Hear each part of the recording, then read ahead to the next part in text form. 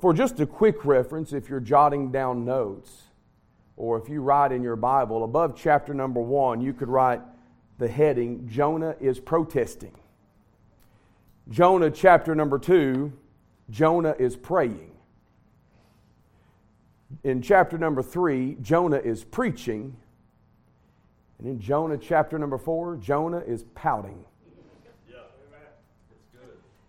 None of those headings has Jonah repenting. Yeah. Because I don't believe it ever happened. Yeah. And that's what we want to try to look at. We got a whole lot of folks, I think, in our world today that are anti-revival, where Jonah was at. What I'm looking for, what I long to see is a bunch of Ninevites who maybe don't know they need revival, but boy, when it hits, they're ready to jump out of their skin to praise the Lord for salvation. Let me read these verses 4 through 17 of chapter number 1, and we'll move on this morning. Well, let's just start in verse number 1. Now the word of the Lord came unto Jonah the son of Amittai, saying, Arise and go to Nineveh, that great city, and cry against it, for their wickedness has come up before me. But Jonah rose up and flew into Tarshish from the presence of the Lord, and went down to Joppa.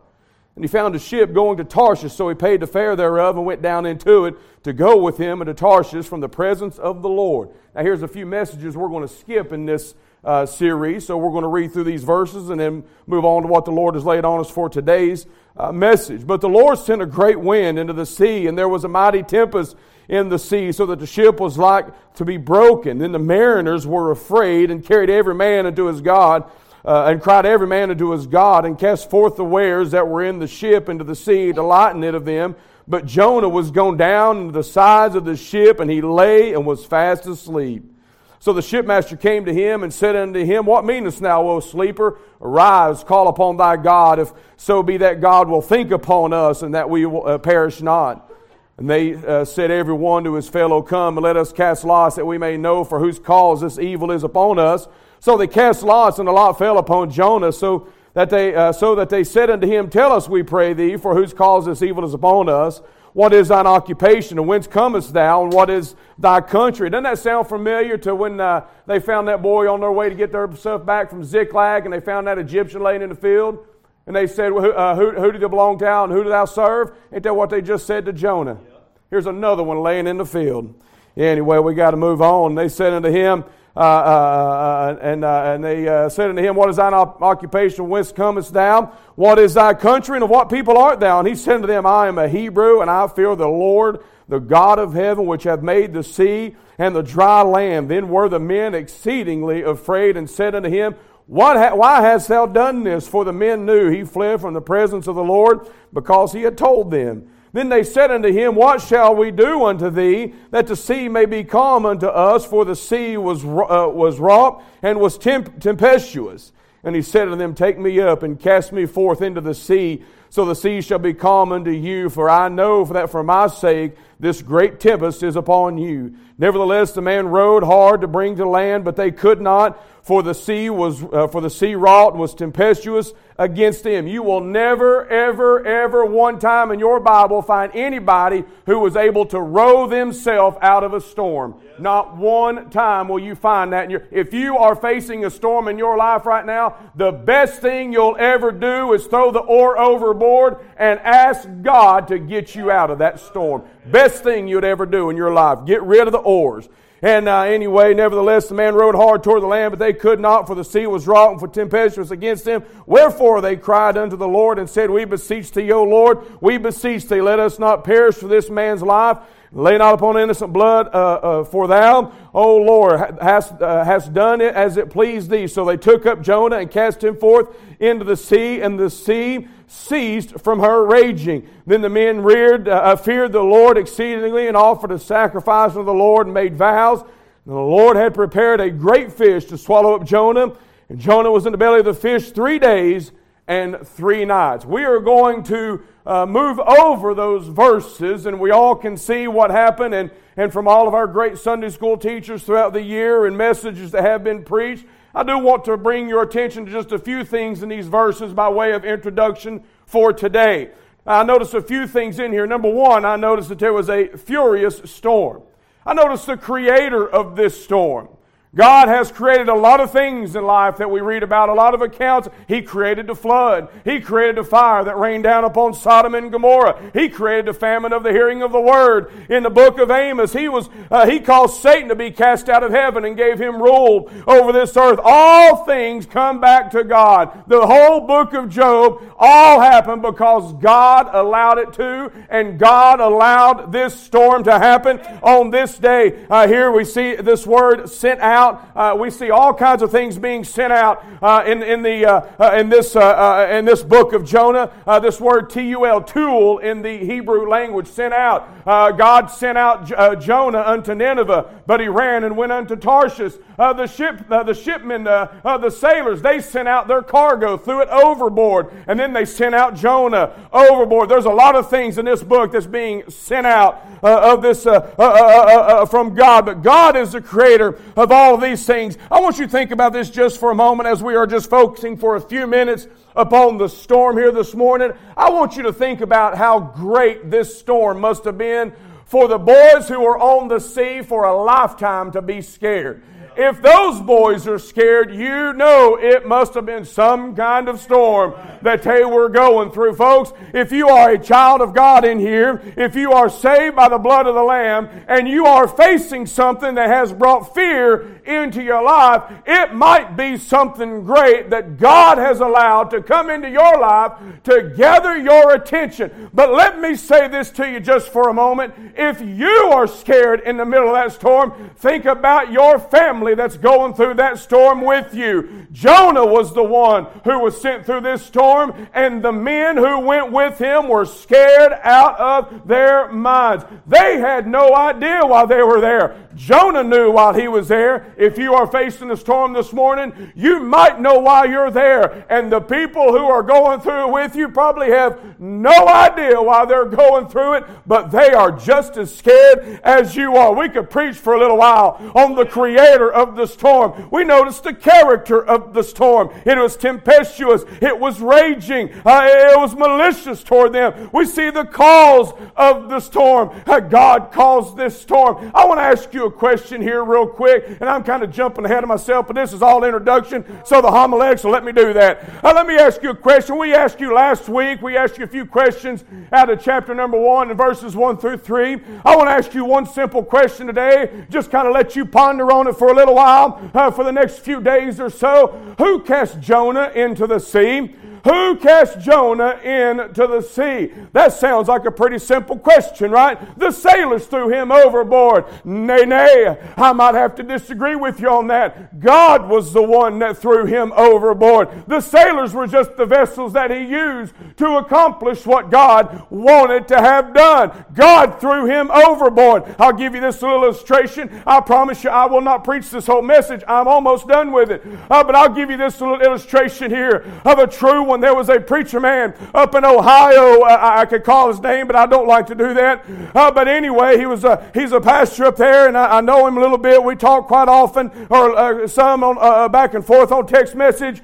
But anyway, he had a young daughter, and this daughter was outside playing with, I think it was with her cousins maybe, and one of the cousins threw a baseball and hit her right in the mouth, and it broke her teeth out. It's just a little tyke like this. It broke her teeth out in the front. And they scooped her up and they ran her to the doctor, and blood everywhere, as you can imagine. And while she was at the doctor, they came out and they said, my, it is so good that you came in here today. And he said, why is that? And they said, we have found cancer in the roof of your daughter's mouth, and she was able to have surgery to help that child live. Whereas they said, if you had waited a little while longer, it would have made it to her brain, and we would not have been able to operate on that. So let me ask you the same question. Who threw the ball that day? Her little cousin, or did God do it? Who threw Jonah overboard? God threw Jonah overboard to accomplish something in his life that Jonah may not have done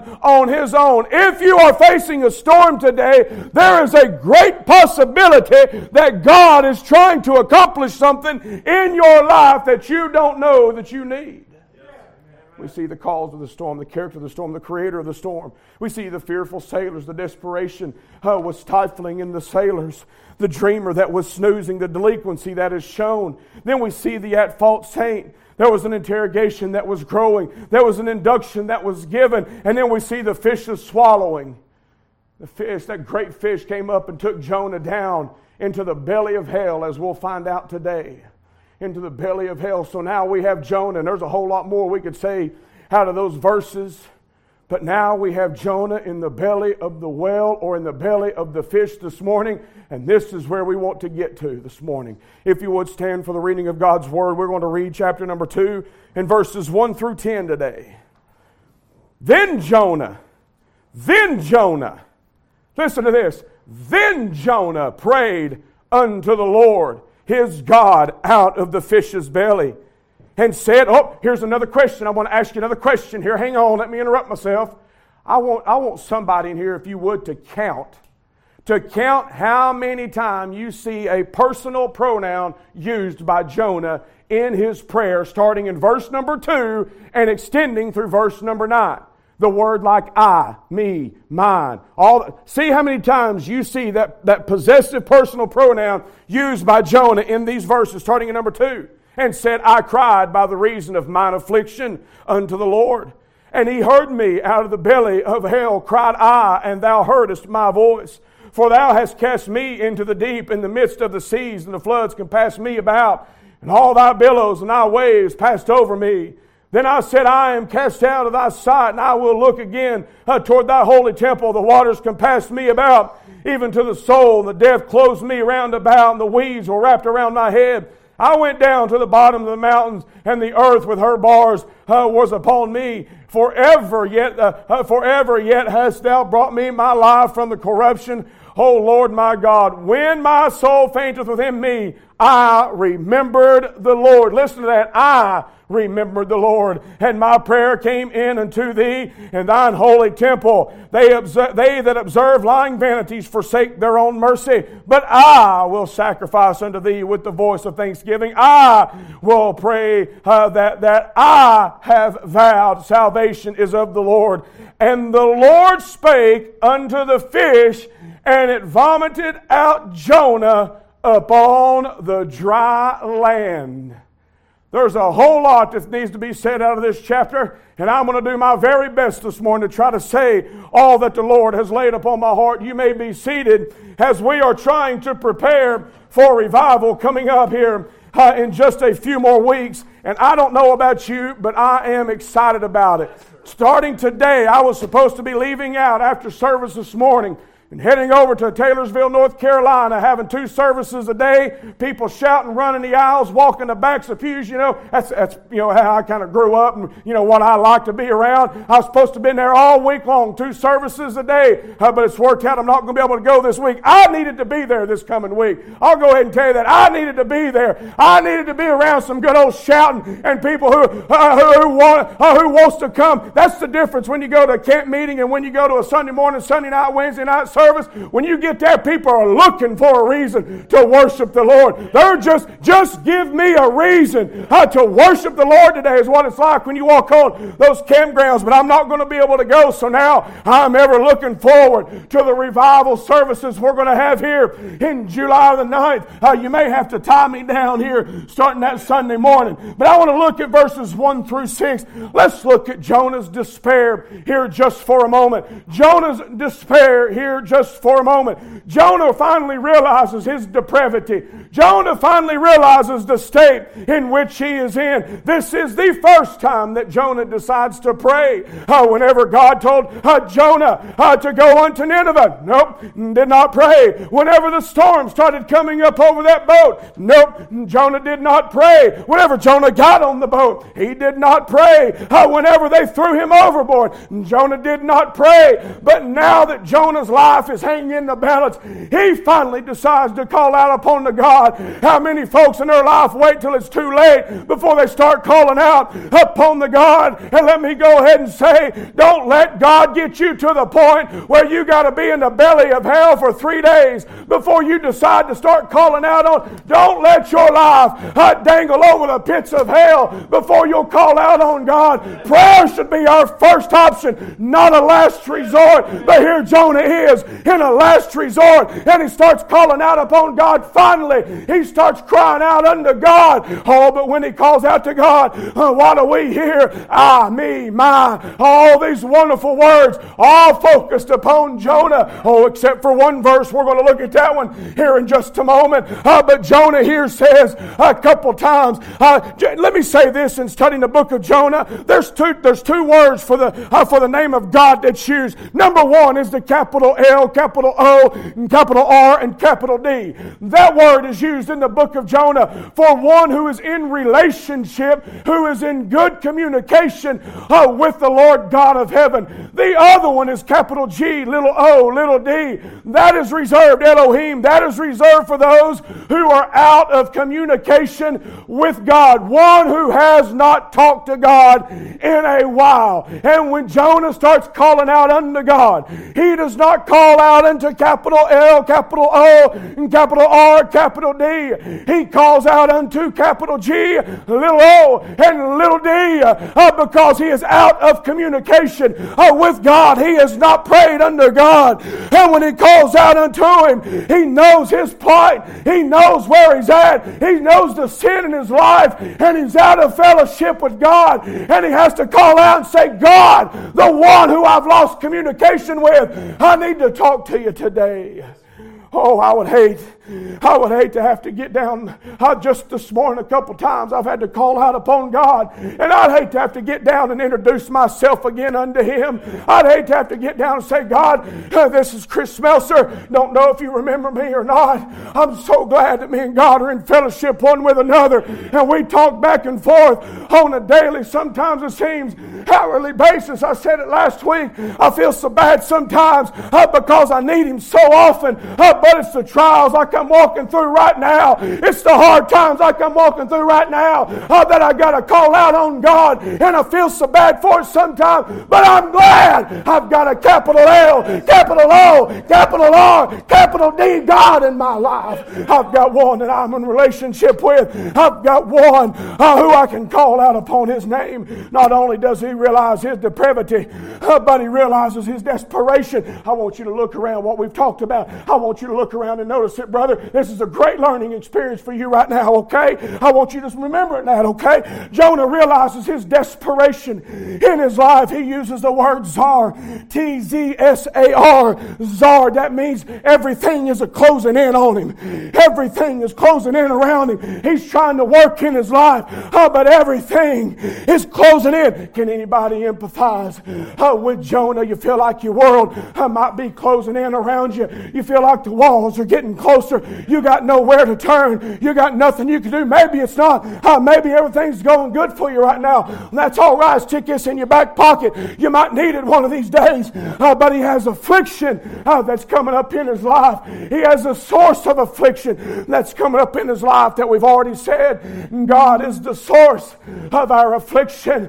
If Satan is the source of our affliction, then Satan has the rule up over us and up over God. But as we learned in the book of Job, God allows all those things to happen unto us. He is the author and the finisher of all of our faith. God allows those things to happen, the source of the affliction. And then we see the scope of the affliction that will come up in our life, that has now come up in Jonah's life. There is an instructive affliction, there is a corrective affliction, and there is an informative affliction. You may be in one of those today. God may be trying to correct your course a little bit. He may be trying to instruct you in your life. He may just be trying to inform you of something. But there will be a scope. There will be a reason for the affliction in your life. None of it is by happenstance. We see the scope of the affliction, but now look at the substance of the affliction. Affliction, you can guarantee, will have 2 points of emphasis in it. Usually, number one, it's going to be pretty painful. Whether that's emotional pain, physical pain, whatever kind, there will be painful. But number two, affliction will always be beneficial. It will always help you in the end. If you come to realize, if you come to do what God wants you to do in your life, it will be beneficial in your life. But here in verse number 2, we find the key verse. Now the Holy Ghost, the King James Bible is not pedantic. Now these new versions of the Bible, they are. What does that mean? The word pedantic means that they assume that you know some information. They just assume you should know this thing. That's why they take out words like begotten. You should just know that Jesus was the only begotten Son of God. I like my Bible to leave all those words in there. But the King James is not pedantic. And the Holy Ghost, whenever this Bible was pinned down, He made sure that He hung the key to the chapter or the key to the book, either at the front door of the chapter or the book, or the back door of the chapter or the book, to make it easily accessible for you. And here in chapter number 2, we have the key to chapter number 2. In verse number 2, I want you to look with me at chapter 2, verse 2. He says, "And I cried by reason of mine affliction unto the Lord, and He heard me. Out of the belly of hell cried I, and Thou heardest my voice." I'm so glad that God will hear me when I cry out. I could be in the lowest pits of hell, upside down with my face buried in the muck and mire of this world. But God will hear my cry. God will hear my call out unto Him. But I want you to notice one thing that was not said by Jonah. A lot of times you can learn a lot by what was not said, and I do a whole lot of listening to what's not said in my life. But here in verse number 2, you notice what Jonah did not say, "And God answered me." He never said, "God answered me," because God has yet to speak to Jonah again since He told him to pack his stuff and head to Nineveh. God has yet to speak to him again. God heard him. God heard his prayer. God heard his cry, but God did not answer him. In all of chapter number 2, there's a whole lot said in what was not said, but then we see the sanguineness of the affliction, the source, the scope, the substance of affliction, then the sanguineness of the affliction. What is that? That's just a fancy word for hope. There is hope in your affliction if you are a child of God, and I believe that Jonah is a child of God. I believe he's an Old Testament child of God. If you are a child of God, there's hope in your affliction. You can rest assured that whatever you may be going through this morning, whatever trial, tribulation, or affliction, whatever czar, whatever is closing in around you, those faces of the demons gnawing at you and biting at your face, you can rest assured, you can hope in the Lord that He's there for you, and He'll be with you. He'll never leave you nor forsake you. He'll walk with you even through the valley of the shadow of death. Praise God, praise God, He's with me all the way. Hold my hand. The key to this verse, to this chapter, is chapter number 22. Well, you say, "Preacher, why did God not answer him?" Well, I think we can find, and I'm not going to get out of this book too often this morning, maybe just 2 or 3 times. But look at Psalm 66 and verse number 18. In Psalm 66 and verse number 18, it says something like, "If I regard iniquity in my heart, the Lord will not hear me." I think Jonah was hiding some iniquity in his heart, and I think God did hear him because Jonah said so. And I can't argue with him on that. But God heard him but would not answer him. I think we got a lot of folks in our world today, and I guess it's disappointing that a lot of our church folk in the world today are regarding some iniquity down in their heart. I know of a few. You may not know that I know it, but I know of a few And boy, it keeps me all tore up. Not for me, it keeps me tore up for you, because I know the iniquity you're hiding down in your heart. God allows me to see things. I'm not talking about some premonition or anything like that. God allows me to see and to hear things that I ought to see and that I ought to say to hear to protect me in this pulpit. And I heart for you because the iniquity that you're regarding into your heart, because God will not hear or answer those prayers if you are. Oh, I think Jonah had some iniquity that he was hiding in his heart. And he calls out in verse number 2, and he said, I cried out from the belly of hell. That's a pretty strong statement that he made. He said, I cried out from the belly of hell. Now, I remember I was over here spreading gravel in the fellowship hall last year, sometime before October. And I was over there listening to a commentary, had my headphones in while I was on that bobcat, and I was listening to one man talk about these verses when I was really trying to dig into these. And he said over there, he said, well, now Jonah, he didn't really die in this chapter. And then another one I was listening to said, Jonah, he went to hell in this chapter and had to pray himself back out of hell. I hate to say with them, but I disagree with both men. I think they're a lot smarter than I am, and they probably got more degrees hanging up on the wall, and they definitely got more books published than I'll ever have. If they got one, that's more than I'll ever have. But I have to disagree with them.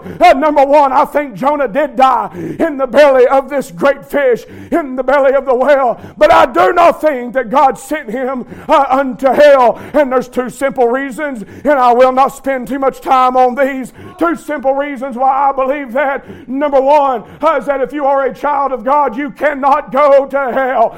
That's plain and simple. And I've already stated that I think Jonah is an Old Testament child of God. But what I do believe is that when Jonah died in the belly, why do I think he died? Let me cover that one first. Because of Matthew 12 and 40. I'll just use the Bible to define itself. Because Jesus said, as Jonah was in the belly of the whale 3 days and 3 nights, so shall the Son of Man be in the heart of the earth 3 days and 3 nights. Now let me tell you what I believe about that. I don't believe that he went in some kind of swoon. I don't believe in the swoon theory. I don't believe he passed out. I don't believe he went into any coma. I believe that Jesus died on that cross and they laid him in a borrowed tomb for 3 days and 3 nights. I believe that he visited, I believe he visited, according to Peter, the pits of hell and took the keys of death and hell, according to Revelations, and he came out alive on that third and important morning. And he said, as Jonah was in the belly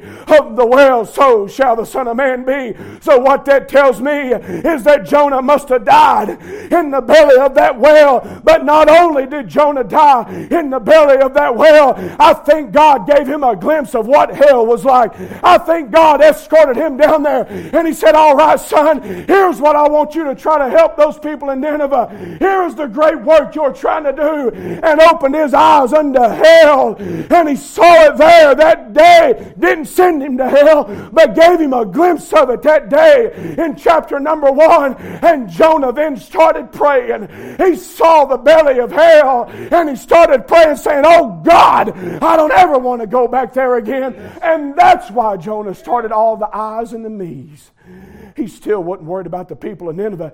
He didn't want to go back there again.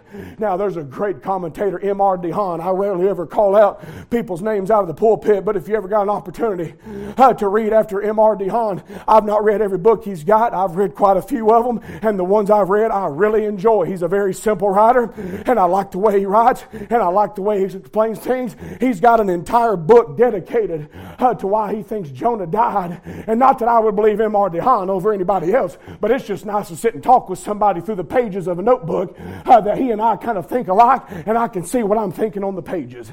But anyway, that's what I think happened here in this chapter, that Jonah got a glimpse of hell, and God was trying to send him out on a missionary journey. You know, that's what folks who go over to these foreign countries and third worlds, that's why they can do that, and they can go to the ends of the earth to reach these lost souls, because they've got a glimpse of hell at some point in their life. They know what it's really about. Sometimes it's hard to get a glimpse of hell when we're sitting in our air-conditioned buildings with our padded pews, and the preacher gets done in 30 minutes so we can be home by noontime to have our supper or have our lunch. and have our dinner on time. Sometimes it's hard to get a true picture of hell like that, but when you get a real vision of hell, you'll desire not to see people go there anymore.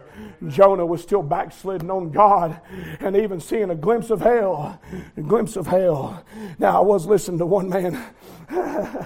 I was listening to one man preaching, and he said, now these people that tell you that Jonah died in the belly of the whale, he said, don't you believe them when you hear that. He said, that's too, he said, that's one too many miracles in the book of Jonah. Folks, let me tell you something. You can have all the miracles in the Bible you want, because I'm going to believe every last one of them. I'm just dumb enough to believe exactly what the Bible says, and I believe I serve a God who can kill him in a whale and take him and show him the pits of hell and bring him back to life 3 days later. I serve a God that big. Amen. Romans 10, 9 and 10 will back us up on that if thou shalt confess with the mouth Lord Jesus and shalt believe in thine heart that God hath raised him from the dead, thou shalt be saved. For with the heart man believeth unto righteousness, and with the mouth confession is made unto salvation. If you truly believe in your heart that God can raise his own son from the dead, then he can raise you and me from the dead. We were lost and on our way to hell, and he raised us from the dead. And Jonah realizes his depravity, he realizes his desperation, he realizes his descent. Jonah realizes he's in the depths of despair. I sent this out a while back about the death story that a man had shared. Said that he died, was dead for 2 weeks on this side of reality, but on the other side of reality, I think he was dead for like 3 months. And he said while he was dead, he was in this swamp area.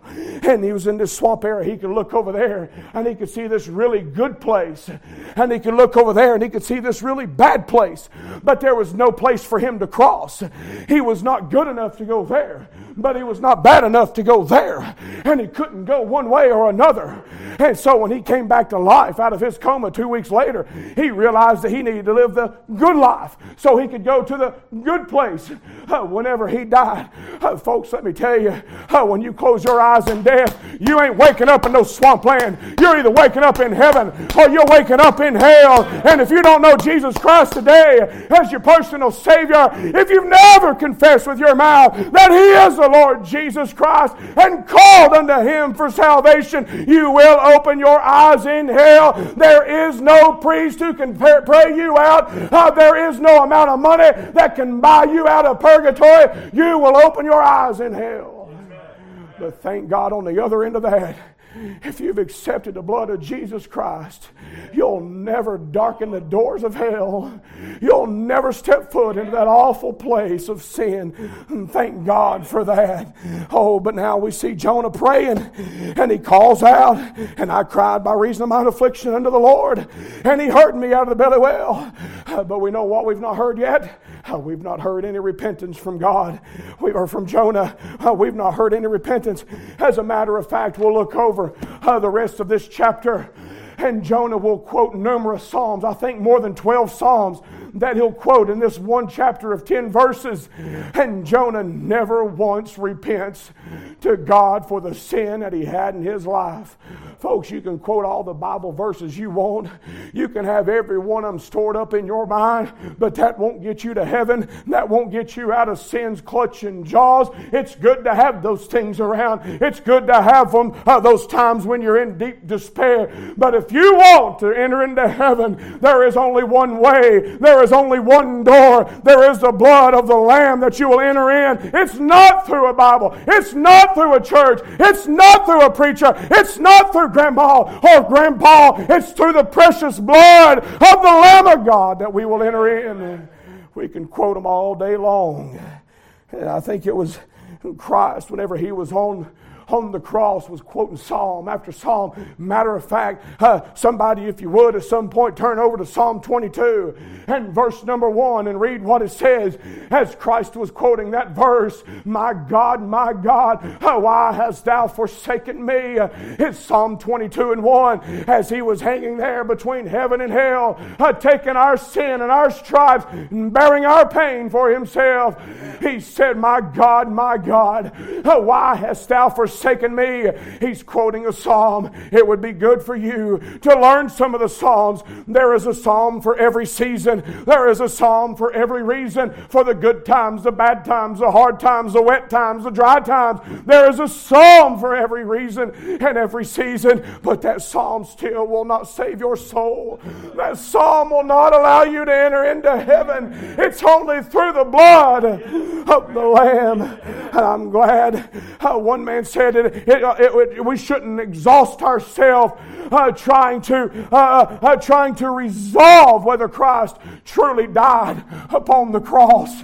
Oh, brother, let me tell you, it may not be important to him. It may not even be important to you. But it is always important for me to understand that Christ died upon that cross just as Jonah died in the belly of this whale. He died upon that cross because I was a nobody and I had no way of entering in. It was only through his blood that I'll be able to do that. The old song says when he was on the cross, now was on his mind. I thank God for that. We need to move on. Look if you would. Look if you would. I'm trying to move ahead of myself. Verse number 4. Let's move on to verse number 4. Then I said, I am cast out of thy sight, yet I will look again toward thy holy temple. Well, that sounds pretty good now, don't it? Sounds like Jonah's starting to get things right with God. But here, let me ask you this. Did anybody ever tell you when you was growing up, Mom ever tell you to clean your room and you didn't clean your room? Or did Mom ever tell you to mow the yard and you didn't mow the yard? Anybody ever do that? Or like my papa's house, we had to feed the hogs, feed the chickens, and all those good things. And if you didn't do it, Papa was coming after you. He didn't care if he's a grand young'un or not. He's going to whip your hind end for not doing what he said. Anybody ever had that before happen in your life? Well, Jimmy, I know you're a good one, man, but I mean, it might have been a time or two you didn't go clean your room. And then Mama comes in there and she's upset and she's got the broom handle or she's got the paddle or something like that. And she comes in there. Can you just imagine Miss Darla coming in after little Jack saying, I told you to clean this room, son. And little Jack just perks up and says, well, Mama, I know you told me to clean my room, but I washed the dishes for you.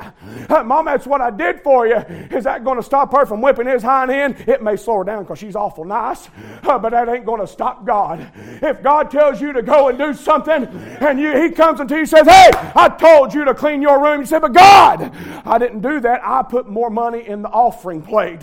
You know what God's going to say? I didn't ask you to do that. I told you to do such and such. That will not stop the wrath of God. This is what Jonah does. God told Jonah to head to Nineveh and to preach salvation unto that God-forsaken crowd. And whenever God called him out and sent him down in the belly of hell, what did Jonah do? He said, God, I will turn again unto your temple. If you get me back to Jerusalem, let me expound on this. He said, if you get me back to Jerusalem, I will not miss a church service. I will look again unto your church house, God. I will be there every Sunday morning. I will be there every Sunday night. I'll be there every Wednesday night. I'll show up and mow the yard. I'll go even when we have a special sing-it. I'll do whatever you want me to do, God. And God looked at Jonah and said, I didn't ask you to go to the temple in Jerusalem. I told you to go to Nineveh. Jonah still has yet to repent unto God. It sounds pretty good if you just read it at face value. Sounded like Jonah was getting right. He was still trying to get out of it. He's still trying to get out of it. Here in verse number 4, he says, I will go unto your temple in Jerusalem. And God says that's not what we talked about. But look at number 2. We see Jonah's despair.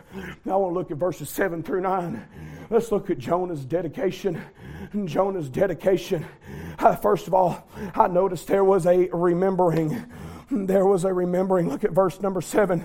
And when my soul fainted within me, I remembered the Lord, and my prayer came into thee and into thy holy temple. Jonah said, I remember the Lord. That sounds pretty good. I'm at least glad Jonah remembered God. There's a lot of folks who have forgotten God. He says, but I remembered the Lord. But I want to compare this, if we can, just for a moment. I just want to compare this to Brother Noah's account. Whenever Noah was found in a God-forsaken time, and God told him to build a boat, And Noah was in question about it to start with. But then he said, all right, God, I'm going to build this boat, but I ain't got a clue what you're talking about. What the Bible say? And Noah found grace in the eyes of the Lord. And the Bible says that God remembered Noah. Jonah remembered God, but God remembered Noah. I tell you what, given the option of the two, I'd rather God remember me any day, because my mind's forgetful. I'd hate to get into a situation where I had to call back to my mind and say, oh yeah, I remember God now. Where did Jonah get to in his life that he had to start remembering God again? He must have gotten awfully far away from God. He must have been backslidden on God. Oh my goodness, preacher, did you use that term backslidden in a church house? Yes, I did. Jeremiah 3:22 uses it. They were backslidden, so I think it'll be all right if I use it too. Jonah was backslidden. He forgot God, but he remembered him. Oh yeah, I remember God. Oh, thank God that He does not forget us, even when we forget Him from time to time. Not only was He the remembering, but there is a reply. Jonah says in verse number 8, now, Jonah's going to get a little preachy. If you just listen, he's going to preach a little bit to God. Okay? And that's always a good idea, right? Just give Him your best sermon you got, right? So here's what Jonah does. He says, oh yeah, in verse number 7, he says, I remember God. And then he goes on in verse number 8, and look what he says. He says, they. Whoop, there's a different pronoun he just used. I thought he was saying I and me. But all of a sudden now he's going to switch it. It ain't no longer about Jonah. It's about everybody else now. He says, they that observe lying vanities forsake their own mercy. Boy, he switched gears real fast, didn't he? And I and me and mine, I and me and God me this and I that, and you left me here and I did this and I was trying to, but I remembered the God, and all of a sudden now in verse number 8, he switches gears on her and he says, but they observe lying vanities. They forsake their own mercy. Oh, now Jonah's going to preach to God a little bit. Oh, wait a minute. I forgot the verse right there where God spoke back to him. No, I didn't. God still ain't spoke. And He ain't going to speak to Jonah for the entire chapter. I'll go ahead and let the cat out of the bag. He's not going to speak for the entire chapter. But He says, they that observe the lying vanities forsake their own mercy. I want to look at these lying vanities for a moment. These sinful things of Satan. Jonah talked about it, so we might as well look at it just for a moment here. I noticed a few things about these lying vanities that Jonah brings up. Number one, I noticed the illusion of the lying vanities. Has Satan ever promised you anything? Oh man, he'll make you all sorts of promises, won't he?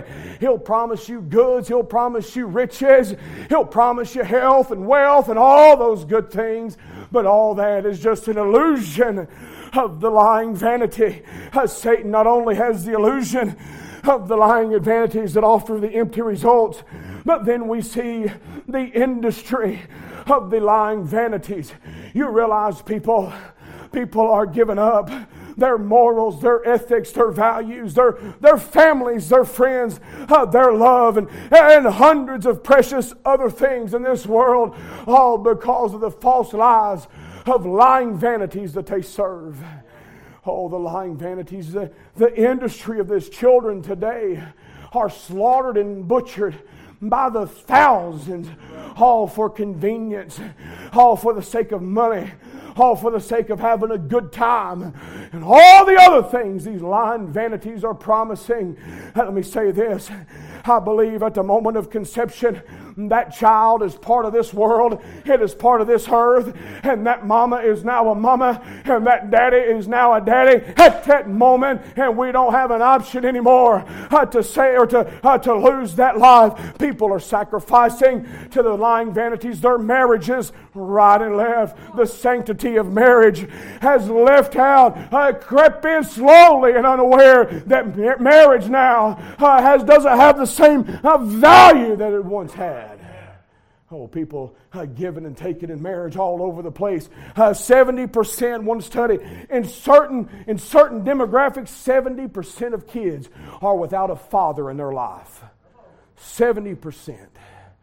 Marriage, giving and taking in marriage.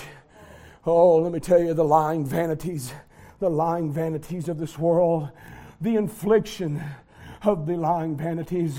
He says they forsake their own mercy. These lying vanities will leave you heartbroken, lying in the gutter, lying in the belly of hell. Jonah was doing exactly what he was accusing them of doing. He was worshiping the lying vanities of this world. Jonah was worshiping himself. He was worshiping self-will rather than what God wanted him to worship. Jonah knew what was needed of him, but yet he turned his back on God and walked the other way. Let's look now. Not only is there a remembering and a reply, but then there is a recompense, and I'm almost finished. There are sacrifices that Jonah has to make, or that we have to make, and Jonah needs to make in these verses. In verse number 9, he says, "But I will sacrifice unto thee with the voice of thanksgiving. I will pay that which I've owed. Salvation is of the Lord." The first thing he says is a sacrifice. Now, did anybody count the I's, me's, and mine's in there? Did anybody come up with a number around 25 or so? Is that about how many you come up with, Brother Hayden? About 25 times you'll see the I and the me and the my in there. Jonah was not willing to sacrifice himself.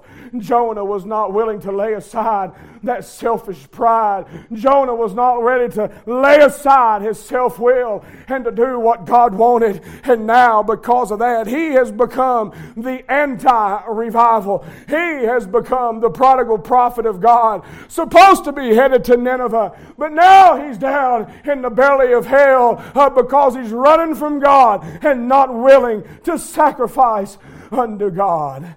Oh, we've talked about it before over in Hebrews chapter number 13, verses 15 through 18. Sacrifices that please the Lord. We had a great church service that day. We had people shouting and praising God that day. Oh, what a beautiful and wonderful day it was. But here Jonah was not willing to sacrifice unto God. God was requiring things of Jonah that he would not give. But he said, God, I'll go to your temple. And he says here in verse number 9, he says, I'll pay you, God. I'll put more in the offering plate for you, God.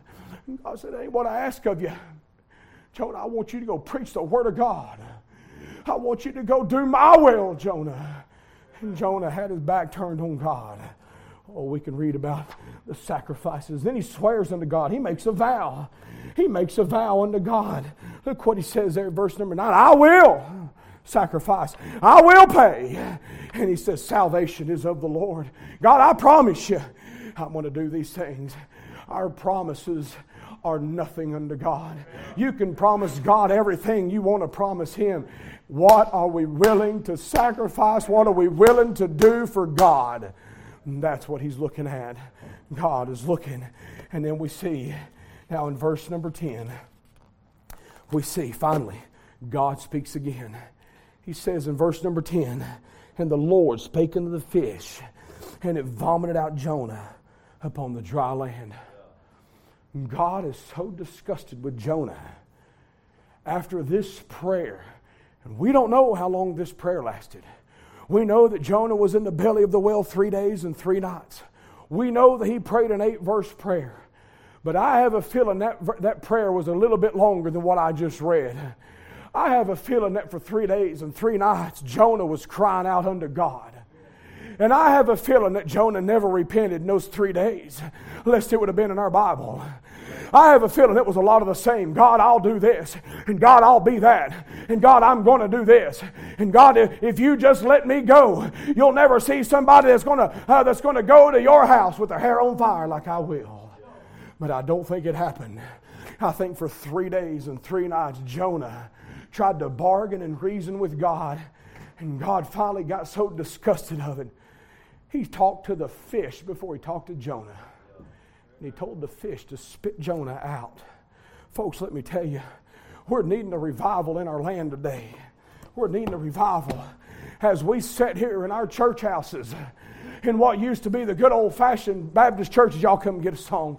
I'm done. As we sit in our good old-fashioned church houses that used to sing unto the glory of God. They used to preach the word unadulterated and unfiltered. People used to worship God when they would come in the back doors. And now we sit on our hands in our comfortable pews while we got transvestites in the courthouse, in the White House lawn, taking their shirts off this past week. And we all just sit here like it's okay. It'll never make it down here to where we're at. Hang on, folks. The belly of hell is coming. As you stand to your feet. I don't mean to be depressing to you. Folks, we need to understand the severity of the revival that we need in our life. We need it in our hearts. We need it in our church. We need it in our family. We need a revival as they sing forth.